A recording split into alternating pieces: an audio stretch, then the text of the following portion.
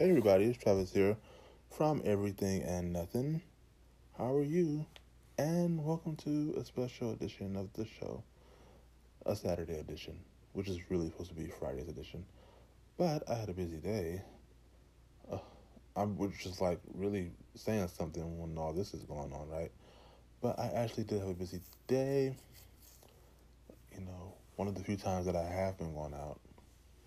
Sometimes I have to do a lot in one day just so I don't have to come out multiple days in a row, if you catch my drift. So, yesterday was one of them, and so I didn't have anything ready, when I got back home. So, instead, here we are today. Now, I, I've been able to watch a lot of TV, right? And I remember this show that I used to watch that was a soap opera, but it was like MTV soap opera. And I know I'm bringing y'all a lot of old MTV stuff because MTV used to be my favorite channel. So today's little gem that I got for you is called Spyder Games, and it was an MTV soap opera because they tried their hand at everything. I told you. Um, it's in the same line of MTV, that show they had called Undressed, which I feel like is more popular. So that's why I couldn't do that as a little gem, because I feel like more people know about that one than they know about this one. Spyder Games, it centers on a video game family, wealthy video game producing family, and the patriarch, his name was Boris Karloff, and he passed away, and it sort of is like him.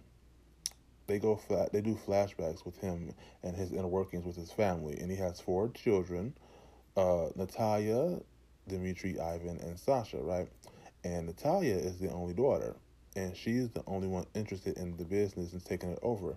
But for some reason, Boris, the dad, the head of the company, hates Natalia and doesn't want anything to do with her. But she keeps finagling her way into the business and trying to win his favors and win him over. But he's trying to get the older son, Dmitry, to be head of the business once he's gone, right? And so he really doesn't want Natalia involved at all. And then in the midst of all that going on, the other brother, Ivan, he marries the daughter of another business family, a business, wealthy family, but he's secretly gay, and he likes their bodyguard. Well, to me, he felt like a bodyguard. The bodyguard was like, a bodyguard, but I guess, house guest would be the Carlisle's, the family house guest, the male house guest. His name was Francisco. And I can't remember. I remember all this, but he really fell in love with him basically, right? And then Sasha, the youngest one, he had a girlfriend named Cherish. For some reason, I always remember that name, Cherish. And she was played by Megan. Oh, I can't say her name, but she's done a lot since then. Like right now, she's on that show with Emily Osment and Brittany Snow with Timothy Hutton, who plays their family. Is it called Almost Family? Yeah, he plays her father. Not I'm saying plays her family. He plays their father on that show, right? Yeah, but she's on that show now. But I cannot say her last name for the life of me. But she's done a lot since then. And then Natalia is played by Sean Batten, who is who is on another one of my favorite soaps, and that's Sunset Beach. Now that's a throwback. Uh, I should do a little gem on that. But yeah, Sunset Beach is my show. It's just like this one was. And can you believe that this is the last American produced soap opera that was done on a network? Like, this is the last new produced soap opera ever. Like, there hasn't been any new ones on a network television channel, since this one. Ever since then, they've come out with all the ones that have been online, but no other network has come out with a new soap since this one. And this aired in June to September in 2001. And I remember specifically because the last week of episodes before the finale rolled out, September 11th happened. So they put the last week of episodes for the show on hold for a whole week because of all the 9/11 coverage. And so then it came back kind of like a couple weeks or a week later to finish the show out. And I thought it would be, back, but MTV decided not to renew it, which is so unfortunate because it was getting good. Um, because, they have flashbacks of Boris, who was the head of the family, but he ends up dying. I can't tell you how, but and I don't remember who did it, but it's like a go mystery.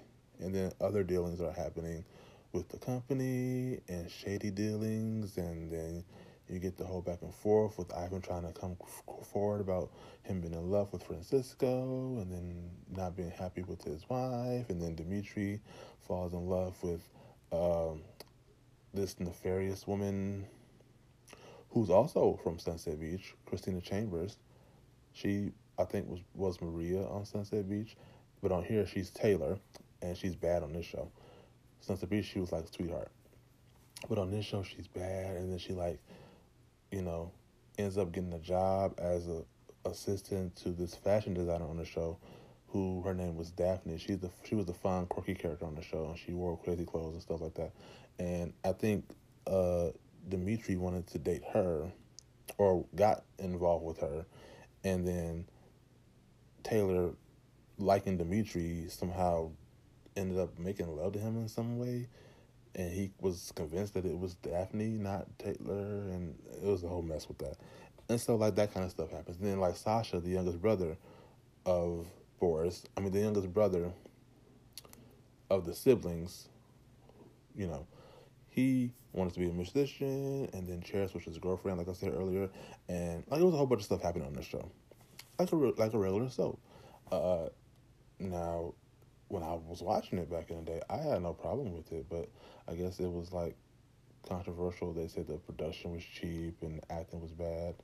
I didn't think so. I thought for a soap being put on MTV, they did really good with it, actually.